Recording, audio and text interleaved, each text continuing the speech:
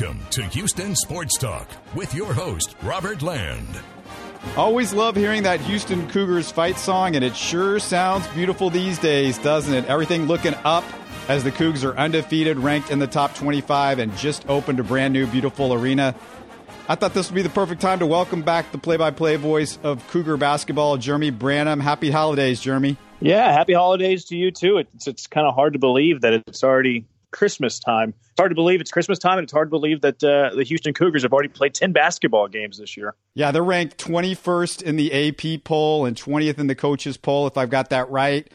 Are they one of just 7 teams now that haven't lost a game? You know, I haven't looked yesterday. It's right around that range. The last time I counted it was 9, but I haven't counted in the last couple of days. So, yeah, they're in pretty elite company when you look at all the undefeated teams still left in college basketball. And you know, it's fun to see the local basketball team kind of in the mix with some of the big names and the blue bloods of college basketball. So how are they doing it? How are they doing this? I watched the games, and their defense is just it's all over the place. Yeah, you know, I think that's the calling card of this team. You know, last year, look, any team that's coached by Kelvin Sampson is going to do 2 things. They're going to play really hard, and they're going to play really good defense, because that's what Kelvin Sampson preaches. And if you don't do that, then you're not going to play for Kelvin Sampson. Last year's team, of course, kind of, you know, when they got to the NCAA tournament, Rob Gray had such a tremendous game against San Diego State. He had a tremendous game against Michigan. You know, he's kind of a popular guy. He's got a guy that has a lot of cachet. So he stole the show, and rightfully so, last year. And I think last year, whenever you look at that Houston Cougar team, most people only watched the NCAA tournament, and they thought, okay, it's the Rob Gray show. And then all of a sudden, you lose Rob Gray, who's doing good things in the G League. Last I checked up on him. And then you come back next season, and you have questions. Like any team across the country, you have questions as to who are they going to be? Who's going to step into the shoes and fill the shoes of a Rob Gray, fill the shoes of a Devin Davis? And, you know, I don't think anybody has, to be honest with you. It's kind of been a collective effort to replace the production of those guys. But this year's team does something that last year's team did, but not as well. And that's get after teams. Their defense is really good. They're holding opponents to under 60 points per game. Their opponent field goal percentage is incredibly low. And it just 1 through about 10. They're deep. They all play incredible defense. They all play really hard. And it's just a really difficult team to beat. To me, the most fun guy to watch is Armoni Brooks, who's gone from shooting less than 6 3-pointers a game to 9 this year. He's hitting 41% of them. Is there any big change from last year, or is he just getting more minutes, meaning more shots? Yeah, to me, that's the big change, is just how much he's playing. You know, last year he was coming off the bench, and he was a big role last year. He had a big role, was a big part of the team, was named the sixth man of the year in the American Conference. So we knew the potential that Armoni Brooks had, and we saw it last year whenever he was putting up good numbers at the bench. But now, you know, Rob Gray, we just mentioned him. You lose the scoring there. You lose all of the minutes that he was playing, and somebody's got to step up, the natural evolution of a player. And Brooks playing all the minutes, getting a lot of shots, and he's scoring at a high rate, averaging, you know, right around 16 points per game. I would say that the biggest difference, though, in Armoni's game, you can tell there's a difference. He worked hard in finding other ways to score. You know, his freshman year and his sophomore season, it was more shooting from the outside. And we were wondering, okay, can he take the next step in his game as an offensive player? Can he get to the rim? Can he evolve into a mid-range shooter and have a mid-range game? Could he attack off the dribble? And he's doing a lot of those things better than he was a year ago, to where he's now more of a complete scorer. He's still a shooter. He's still a tremendous shooter. But he's added elements to his game to be a better scorer all around. The dynamic duo also includes Corey Davis. What are you seeing from him this season? It's kind of the same thing as Armoni. You know, he's being asked to do a little bit more offensively. You still know what you have. Last year, he was a player that made over 100 3-pointers in the season, and he's still a very good shooter. Still getting adjusted, it seems like, to the Fertitta Center. Got off to a slow start in a couple of home games, played there, but this last game against St. Louis had a couple of big threes down the stretch. Broke a tie with about a minute to go with a huge 3 as well. So it seems like he's coming out of a bit of a shooting slump that he had. But, you know, he's playing heavy minutes, and I think the heavy minutes have led to his shooting percentages going down a little bit. He's being called upon to run the team a little bit more, kind of a backup point guard spot behind Galen Robinson when he needs a rest. And Dejan Jarreau didn't play a whole lot at the start of the season, so Davis was elevated to that point guard number 2 spot. in the depth chart. But now with Giroux back, that'll allow Corey Davis to get a little bit more rest. He won't have to play the point as much, which to me is going to be good for his shot and his scoring. But he's kind of the same as Armani, a bigger role, being asked to do a little bit more, and he's scoring more ways than the three-point line. It's just a small sample size, only 24 shots, but Galen Robinson is shooting over 45% from three. Do you want to see him shooting more, Jeremy? No. I think he's shooting the right amount of times. I know that his three-point shooting has been really good this season, but you look at the course of his career, and he was a really bad three-point shooter in his first 3 years as a Cougar. So I think a big reason to that high shooting percentage is his shot selection. He's taking shots that are there. He's not forcing any three-pointers because he knows that, that's not really his game. His game is slashing to the basket, penetrating, distributing, and playing really good defense. Now, he's worked incredibly hard at that three-point shot. I asked him about it earlier in the season, and he said that during the offseason, he was shooting so much during the offseason that like a baseball pitcher, he was developing blisters on the tips of his finger just with the release and the ball spinning out of his fingers, and that he would have to stop shooting because he was working so hard in that aspect of his game. You can tell he's a much better three-point shooter, but you can tell that he's also not a natural three-point shooter like Corey Davis or Armani Brooks. He doesn't have that quick release. He can't shoot over guys. So one of the big reasons to him shooting at such a great three-point clip that he's shooting right now is the shot selection. So I think he's shooting the right amount of times, and I think he's been an outstanding senior leader right now through 10 games. Yeah, I just almost wondered if there was like a form change or something like that. I also want to ask you about the Cougars' RPI, which I believe is now in the top 25. What about the quality of these wins? BYU, Oregon, LSU, Oklahoma State all sound pretty strong. Yeah, I can never – all that stuff and those algorithms, and it's all over my head. The RPI looks very good in the top 25. The strength of schedule does not look very good. I know that I've seen some people talk about it, and it's not ranked that high. And then the NCAA added that new ranking system this year, the NET. Don't ask me what it stands for, but the net ranking.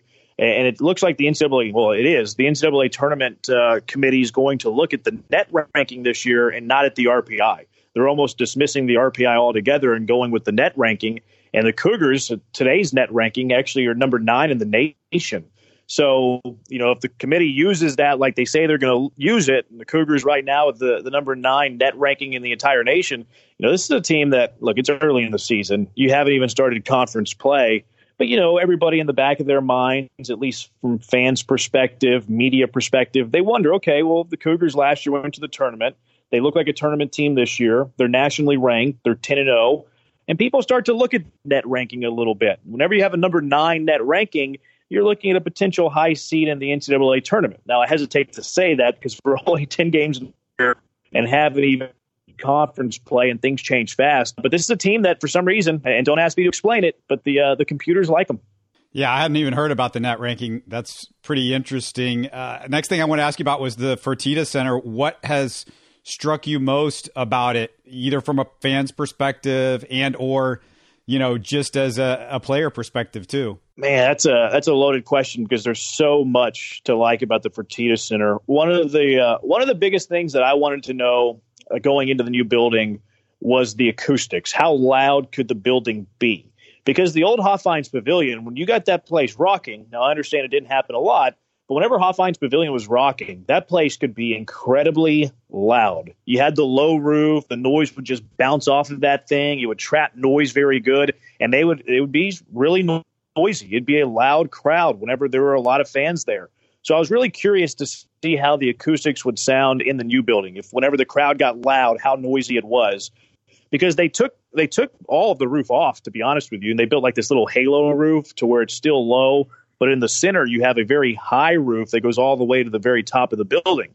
But it is still very loud. The noise still bounces in there.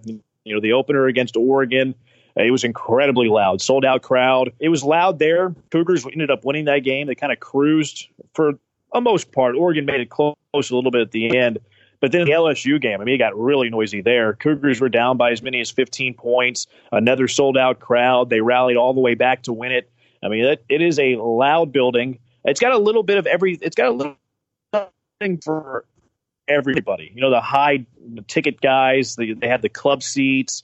That's a nice addition where they have a little bit of a club area where you can go in, you can get food. The student section is really fun because now that's closer to the court. That's one of the things I like the best about the Fertitta Center is that, it used to be when you had that big kind of, I don't even know what to call it, like a rodeo circle around the building. It was very difficult to have the fans close to the court, but they wiped that thing out.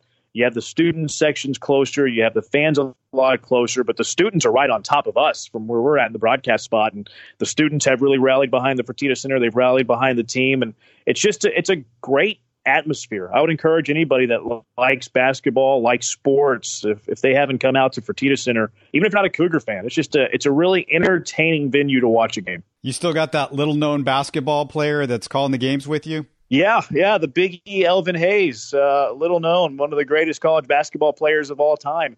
And, it kind of came full circle the other day because U of H, whenever they won their 10th game in a row to start the season, that was the first time since 1967-68 season to win their first 10 games of a year. The 1967-68 team was captained by Elvin Hayes in his senior year. That team went on to win 31 in a row. I don't know if this team has that in them. And they went all the way to the Final Four before losing in the national semis. And then back then they played a third-place game and then lost the third-place game as well. So, yeah, the Big E's still around, and the Cougars are playing pretty good basketball, and pretty good basketball to do something that they haven't done since the Big E was pouring in numbers back in the 60s. Yeah, it's pretty cool to have a guy that was there 50 years ago call the games with you. And also, did you catch the story that he did? He was actually all throughout Basketball Love Story, the ESPN doc. And the thing that I think took a lot of people by surprise was the fact that he has not talked to Kareem or Lou Alcindor back in the day since then. I mean, that just shocked the hell out of me. Yeah, that's interesting. You have to tell me what this is. I don't even know what you're talking about. Well, apparently, I don't know. I guess they maybe did not get along at the time, or what was the documentary you're talking about, though? Basketball Love Story that ESPN basically did the history of basketball. Oh, okay. 10-part documentary. Very interesting. It's vignettes. There's about, I think, somewhere in the neighborhood of 60 some odd vignettes, which you can watch them individually as opposed to having to, because it's a long thing. It's probably 10 hours or more. I forget how long the whole thing is altogether, but there were 10 parts to it. And, they got into that whole time and, talking about Elvin Hayes and Lou Alcindor in the game of the century and sort of really that those UCLA teams and the U of H teams. And really, that was one of my favorite parts. And, yeah, it was just real interesting because, he said, yeah, we have not spoken since then. And, I didn't get the feeling that it was necessarily that something had happened. It was just they were such competitors back then that there was never really a real friendly relationship or anything like that.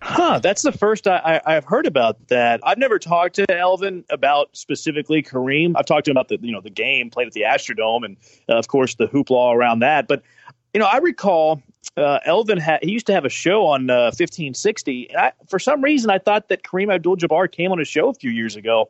So, yeah, that comes as a surprise to me. The only thing I can think of is maybe, that documentary was shot over a several year span. So maybe they did that interview several years ago because a lot of the people have passed away that were in the documentary. It's really amazing because you're seeing people that, you haven't seen in a long time because they're no longer alive. Everybody from, I'm trying to think who all, Dr. Jack Ramsey's in there.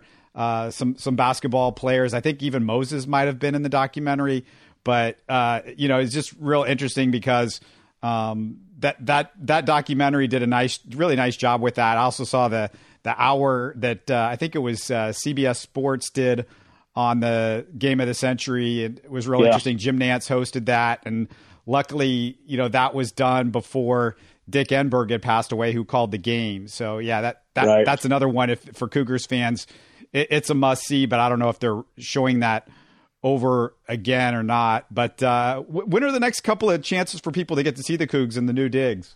That's going back. I have seen the documentary about the one with Jim Nantz held and then or hosted, and then Dick Enberg was there. I'm actually reading the John Wooden book, and they're talking about the time. I'm not completely done with it yet, but they're talking about the time whenever UCLA basketball was becoming a big deal.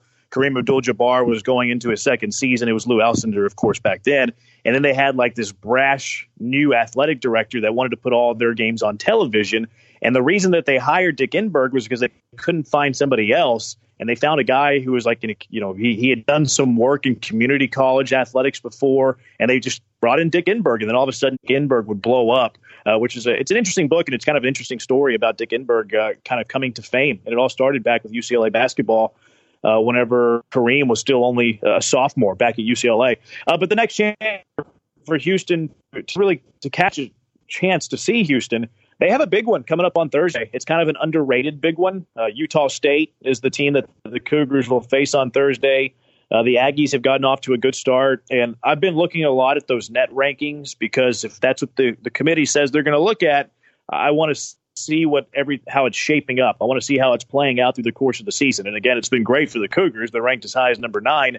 I didn't see where Utah State was ranked on the one they released today, but I know that they've been hovering around 30, 35 in that area. So it'd be a quality win for either team. I mean, really, you have two teams in the top 35 that'll be going toe-to-toe on Thursday. And Utah State doesn't have, the cachet. They don't have the name appeal as an LSU or as an Oregon.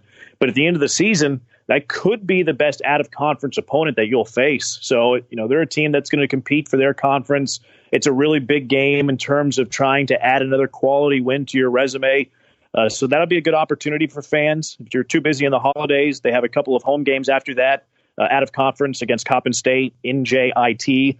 And then they open conference play, and you have some good conference opponents. It's a good conference again this year, and a lot of chances to see some quality opponents, but don't sleep on that Utah State game on Thursday night. Yeah, Utah State Thursday night at 7 p.m., Coppin State Sunday at 3 p.m., and it's just not good enough that the Cougs are 10-0, and you got a brand new arena to call the games in now. Jeremy, you had to get engaged too? What? I did, yeah. I actually did it on this past Sunday. Very fortunate. Outkicked my coverage there. So, I'm looking forward to that. Very excited about that as well. And thanks for the congratulations you sent me. I really appreciate that. Yeah, you guys are looking forward to a fun holiday season, I'm sure, with that news coming down and the Cougs doing what they're doing and everything like that. So should be pretty awesome. Hey, thanks for doing this. It's always fun to catch up with you. Yeah, of course, Robert. I'm happy to come on. Anytime you want to talk U of H sports, U of H basketball, I'm always looking forward to having that conversation with just about anybody, so I might as well do it with you, huh? Houston Cougar voice, Jeremy Branham. Go check out those Cougs. They're looking good. Thanks again for listening, and if you're new to the show, subscribe to Houston Sports Talk on iTunes, Stitcher, or the TuneIn app. You can keep up with this show and my daily Locked On Texans podcast on Twitter and Facebook, or by going to HoustonSportsTalk.net or LockedOnTexans.com.